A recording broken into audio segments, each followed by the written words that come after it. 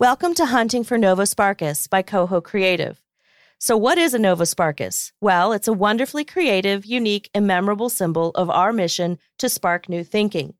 So in every episode of this podcast, we will be hunting for Novosparkus through yet another lens: trends, strategy, innovation, consumer understanding, and more. We'll be beating the bushes, tracking the signs, and reading the landscape to find precious new thinking that puts you in front of change, in touch with your consumer, and ahead of the competition. So let's go in search of the Novosparkus.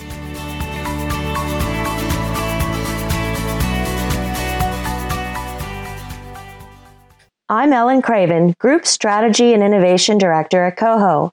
I have with me today Lane Rumke, who is our trend expert, and she is going to ground us in the topics we're about to discuss. So to continue our conversation about alternative food methods in urban areas and how the food industry is going to learn and grow from what we're seeing in the future, I'm going to give a quick recap about some trends that we discovered and discussed in our first episode of this series. The first trend that we are seeing and are going to be talking about is this idea of big food and how big food is now getting compared to things like big pharma, and people in general are just feeling a lot of distrust and a lot of confusion about where their food's coming from, who's growing it, and even if they're trying to make improvements with themselves and their relationships with food and the earth, they're not really sure how to do this. Another trend that we're seeing is just the growing population and that relationship with our lack of resources and how our food system is going to have to adapt to deal with those changes, and specifically in urban areas where extra growth is happening, seeing how our food system is going to change because of that. So those are the overall trends that we talked about, and now we're going to get into our guest. So our first guest is Daniel Clemens, and he is one of the owners and farmers of Waterfields, and they are actually in the Clifton area. And I'm going to turn the mic over to Daniel and let him tell you about Waterfields and what this really great, interesting company is doing right now. Sure. So we're a specialty produce provider for much of the Midwest. We're very Cincinnati-centric, so you'll find our products in restaurants, on plates, typical garnish, the pretty stuff on the plates that maybe you never eat or you might just see, but you'll find us at anywhere from a Jeff Ruby restaurant or a branch type restaurant in East Walnut Hills. So why did you, and who's your partner? Do you have one partner or multiple? So it's a group of us. Okay. There's 3 operating partners on myself, Dan Divelbus, who was working for the US EPA and in a doctorate program at UC at the time, very much the engineer, the mind of technology. And then Sam Dunlap he's the farm guy, like could grow things probably when he was 3 years old and just did it for a long time, has taught urban agriculture. But the 3 of us really make up the operating team of Waterfields. And at the end of the day is what's made us succeed. So what made the 3 of you start the company? So we all kind of had a different juncture into the company. In the beginning, Dr. Vic Garcia from Cincinnati Children's Hospital was really a catalyst for us coming together. Vic was very big into a lot of the poverty afflictions in Cincinnati, some of the major statistics, whether it was childhood poverty rates or those kind of things. And Sam and Dan at the same time were doing some project level, hobby level aquaponics, which is fish and plants coming together as a grow method, but also just kind of saw a business opportunity there a little bit. So we just started meeting at the basement of Smith Hall at Xavier, the business school. It was one of those like, well, we all have another job to go to. So I guess 6 a.m. is the meeting time, and we kept showing up. I think that happens a lot. And eventually we jumped in. We did a lot of conversations with a lot of different people of just probing the market in different ways. But at the end of the day, we realized we just kind of had to jump. And we took a leap and we pulled together, I don't know what it was at the time, like $4,000, $5,000 and started. Nice. So what would you say your mission is with this company?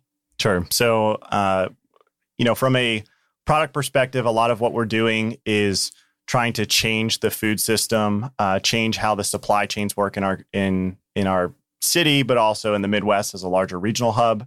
But as a underlying social mission with what we do, a lot of what we're centered on is it's tied to the poverty piece, but a lot of it is just identifying individuals who have a lot of talent within them, but are ignored for different reasons. Everybody comes with life challenges. Everybody's got things going on. It doesn't matter if single mother, you might have a record or something. There are a lot of corporate companies, a lot of companies out there that, you see the job requirements where it's like, ooh, you need like 8 years of experience to drive this pallet jack or whatever it is. Or I have more than that, and I wouldn't drive it. I'd crash it. Yeah, or you have a record from when you're 18, so now you can't be the janitorial staff at the Starbucks. You know, it's like those are really kind of discriminatory things that go on, and so a lot of what we look for in individuals is just character. Is kind of like remove all those things out, and I just want to meet the person. We can teach the urban agriculture, we can teach the tech, we can teach them what it means to really be a great employee. And that's just who we are as a company. Mm-hmm. That's awesome. So you mentioned that you're starting to expand your mission across all of the Midwest rather than just in our city. Do you guys have plans on how you're going to continue to expand, but remain having the local values that you guys have and remain having the mission that you guys have? Local is really hard. Local means a lot of different things to different people. If you shop at your local Kroger here, you'll see those big placard stamps that say, this is local. I think Kroger's definition is 500 miles, which is kind of absurd to some people, right? That is a lot. To local restaurants here in Cincinnati, you might see, on the bottom of the menu, we support these farms, or something's called out on a menu. That's a very different definition of local, right? There's an interchange between farmer and chef there. For us, a lot that we do is making sure that there's respect to the product along the way. So the values are in the story. It's what does that product really tell? Local is not just buy local because it's local. It's buy local because it's better. So for our world with microgreens, which are tiny herbs, little plants, that typical garnish, traditionally they've been out of California. There's a company out of California that's been doing it since the 90s, and they grew pretty large, but it means an overnight world of stuff going through FedEx. The quality's depreciated. It's already cut. It's kind of on its way out on the time of arrival for that chef. If it's going through a middleman, a distributor, that's even longer before it's getting to the point of consumption. So even if we're distributing or taking stuff to Chicago or Nashville like we are today, it's still with respect to the product. It's still with respect to the age of the product, so that ultimately that local narrative isn't just narrative, it's local because it's better. Right. So you told me earlier that you sold 7 tons of microgreens and what was it, 250,000 edible flowers? Yeah, 250,000 edible flowers last year. And you can't see these microgreens. They're beautiful. They look like pieces of art. And you've talked about chefs too. So what does that farm-chef relationship look like? Sure. So for us, a lot of where we try and take ourselves to is to a partner perspective. If you're transactional with somebody, you might as well be buying something off Amazon, right? It's like you're just looking to get the product in exchange for the dollars. A lot of what we want to do is kind of be within that last mile with the chefs, so that we're in the back of the kitchens talking with them. We're sampling. We're bringing huge chunks of product with us just so that they can have that experiential touch on the product, be hands-on with it, be tasting it as they're crafting their menus. Every chef goes through menu cycles. So I'm sure right after Valentine's Day, a bunch of chefs will be ready to turn over their menus or make some changes, swap some things. That's where us being in the back of the kitchen during the day when no one's there, there's nobody eating there. That's where the real meaningful partnership work begins. So are they coming to you? Like, are you now to the point where you have enough partnerships that they come to you, and as opposed to going outside kind of that tri-state area to look for new We do some tours with individuals. We have a lot of groups that will come down, whether it be from the buying side of a restaurant group or just the chef themselves. We've done tours with like entire kitchen staff. So let's bring in our line cooks. Let's bring our prep cooks. Let's get everybody hands-on with this stuff and really understand so that everybody knows why this local is better. Everybody can see it and touch it and feel it and experience it. I think that's actually really important because a lot of people will say local's better, but they can't actually tell you what that actually means or why that's important. Yeah, we've done some work with honest, some caterers really awesome. Who are kind of stepping up. So Funky's Catering here in Cincinnati is doing a lot this year to capture local and really tell that story of local. So even if you have a small dinner party, something where it's not a wedding even or something larger, it's just a small dinner party that you're using their catering for. They want everybody to be able to say, oh, this is from this company here. It's better because of these reasons, mm-hmm. or, that comes from an experiential side. That comes from touching the product. Mm-hmm.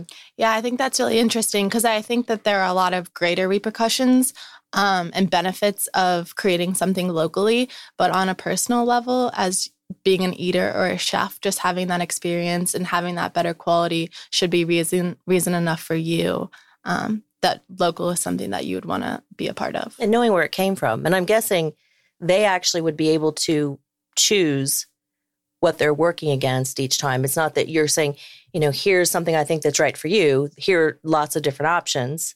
And there is kind of a personalization for the chef too. Yeah, absolutely. Every chef has kind of a different forte of what they're really trying to do with their menu. And even places that you might otherwise group together and say, oh, these are both, fancy white tablecloth, mm-hmm. expensive kind of places. Chefs have very different approaches to things. And that's good. There's some artistry in that world. And I think for us as a farmer, it's kind of just trying to be the next the palette of paints, not the next mm-hmm. paint for the chef to really play with and be creative.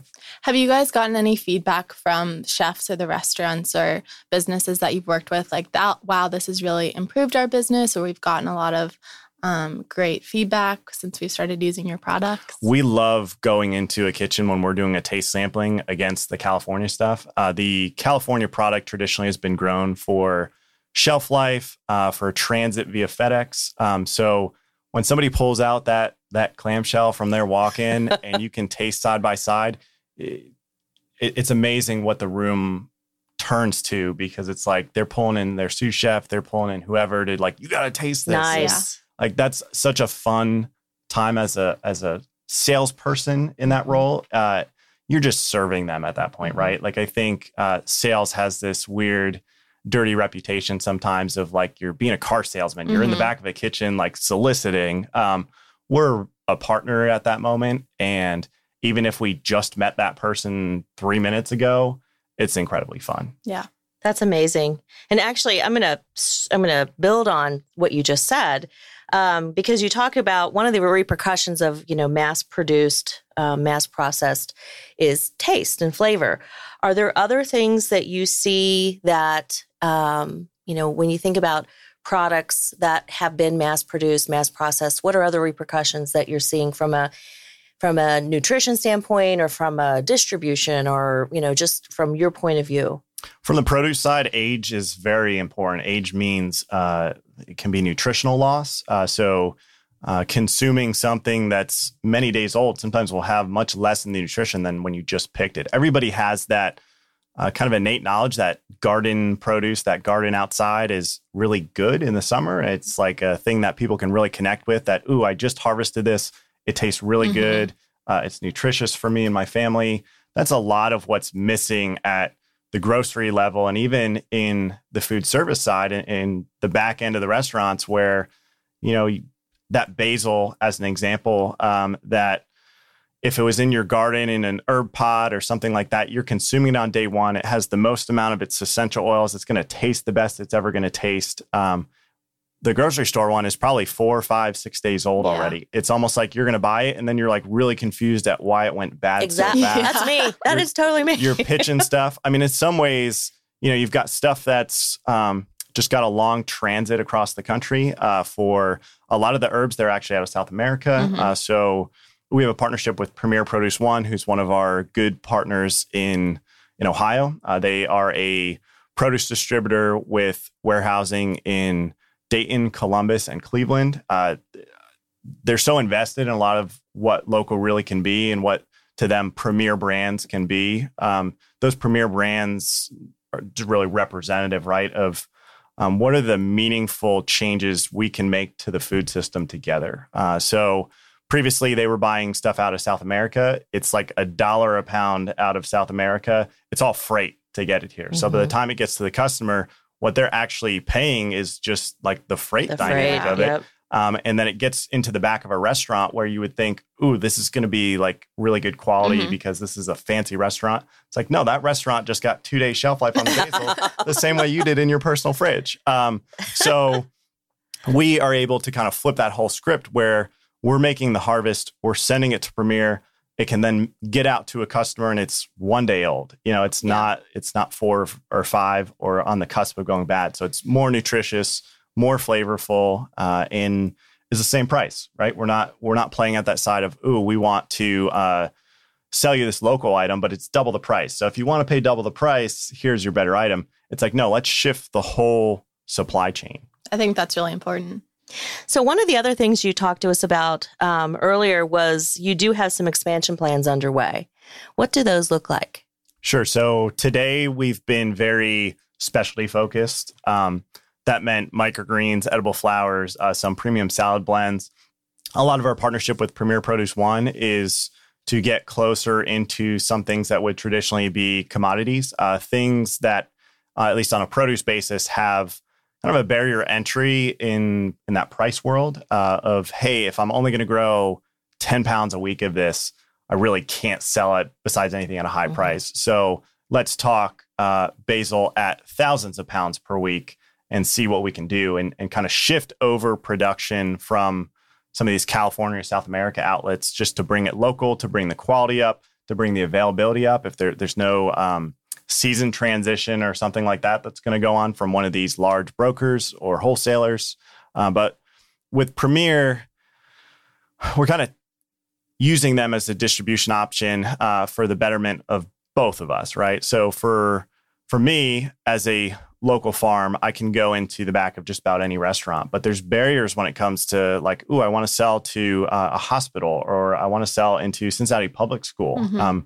Those are not things that you just knock on the back of a door. Like there's huge barriers there. There's buying dynamics.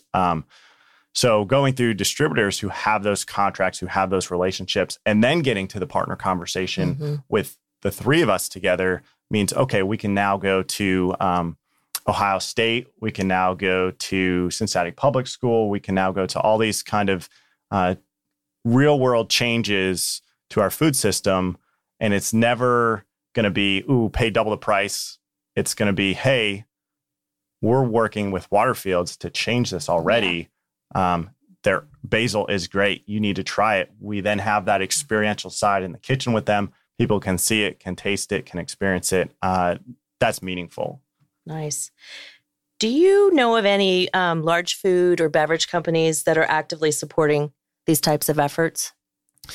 I go back to the distributor side. I mean, that's really a familiar space for us. We work with a lot of food distributors across the Midwest, and there's very different reactions to things when it comes to supporting local. So you'll have some large broadliners who maybe have a local initiative or something like that. I go back to just with Premier as a good example. When we started with Premier Produce, their first truck pickup was like 1 or 2 cases. I mean, it was a huge loss for them to pick it up. It just call out what it is. But there was investment from the beginning there. And yeah, we were hungry and we hustled and we approached them with new ideas. The willingness to open up top to bottom with a local farm that otherwise had no business having those meetings is incredible. So we were brought into meetings with their president and owner. I mean, we're talking $100 million plus kind of company that you're now meeting with the president of as a local farm. Yeah. That's a choice by them, right? Definitely. That's a significant thing because there's always barriers of getting a meeting, getting a phone call, those kind of things that ultimately sales reps go fishing for. And you never are going to get to the president, right? But we could have strategic conversations of how we help each other, how we make real change, and just kind of pull everything together. And that's how, for us, our growth path really happened. We knew that if we were going to take a significant growth step, we needed an anchor. You know, that anchor verbiage for us was very important of we need somebody really that's going to help us take this risk. It's a risk to build a large greenhouse asset. It's a big costly kind of thing. And we knew that's what we needed to do here in Cincinnati. There's a lot of old greenhouse stock here, but not a lot of new things. So for us, a production asset was going to be paramount. And yeah, it was someone like Premier who was there for us. Saw the bigger change that was able to happen if they were to make. Yeah, it's betterment for themselves, right? Yeah. So right now, the way that you kind of use those mass process, mass produce kind of things work, all your food distributors really sell the same stuff. There's very little uniqueness in the food system. So if you looked at watercress, for example, watercress is used on a lot of plates with steak. Yeah. It's that pairing kind of taste. It's a nasturtium variety. It kind of tastes like watercress. It's a peppery thing.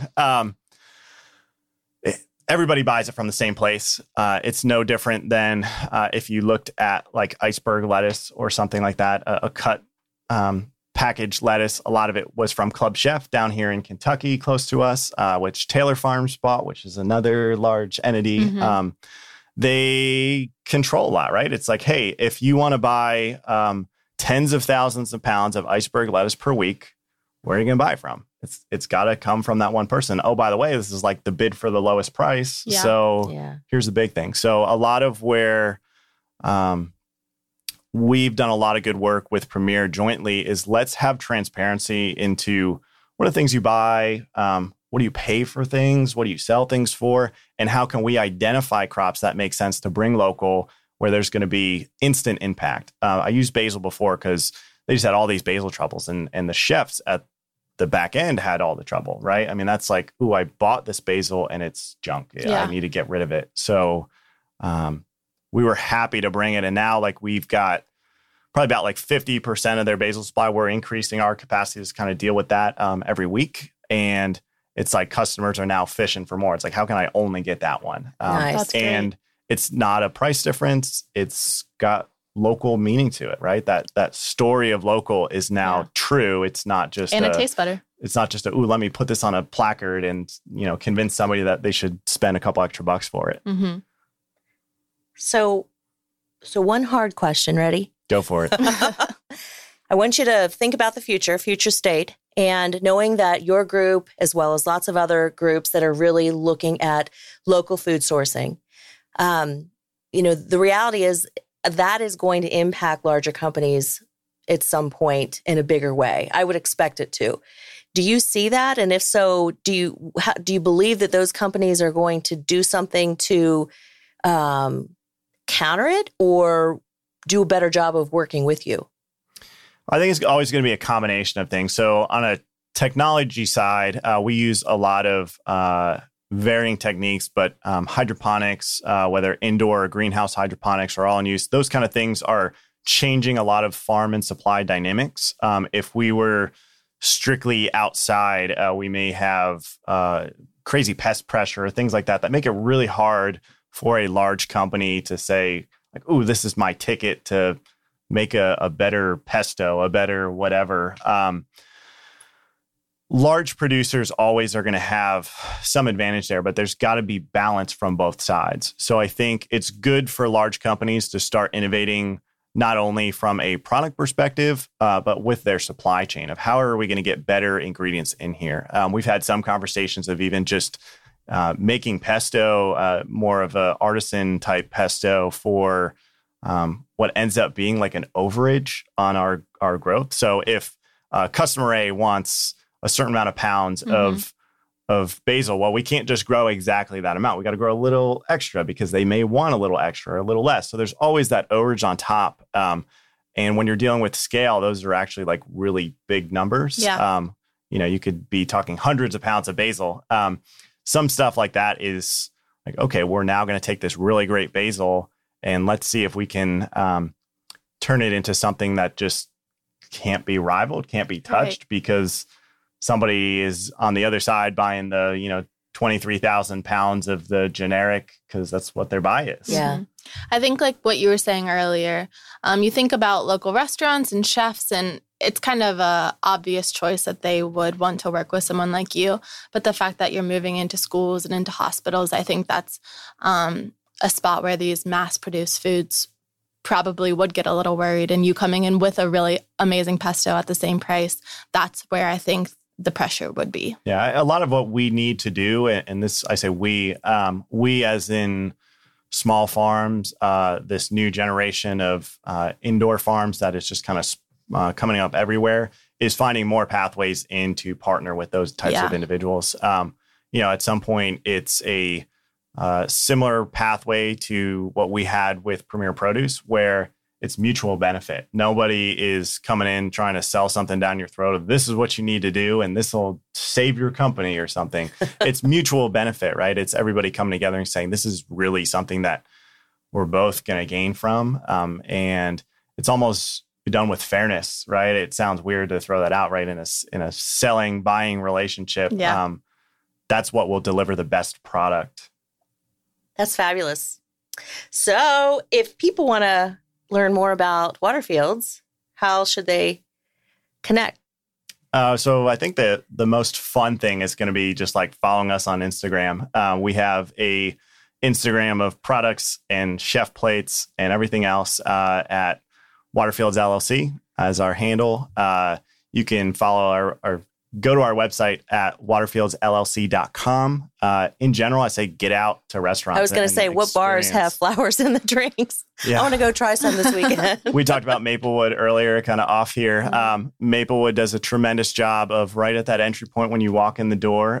They've got mimosas and different juice-centric drinks, and everyone is garnished with a Waterfields flower. So, I think at the end of the day, going out and eating, especially in the slower months, for restaurants, November, January, and February are miserable outside of Valentine's Day. Yeah. So the more we can support, the more we can engage as foodies, as experiential people, the better those businesses are going to do and the more they're going to play and kind of improve our whole food scene. I mean, the Cincinnati food scene, even since we started, has come miles. I mean, there's certainly been a lot of openings with different restaurants, but the quality of food, the attention, I hate to make the comparisons to Chicago because Chicago is a million miles away from here functionally.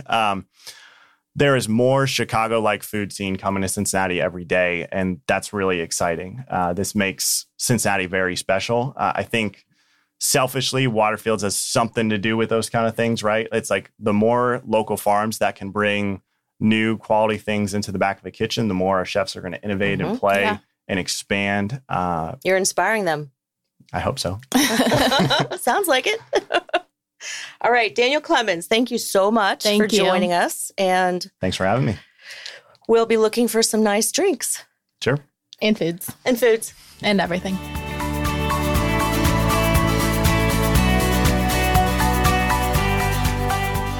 If hunting for Novus Sparkus tapped into your curiosity or sparked any new thinking, check us out and get in touch with us at cohocreative.com.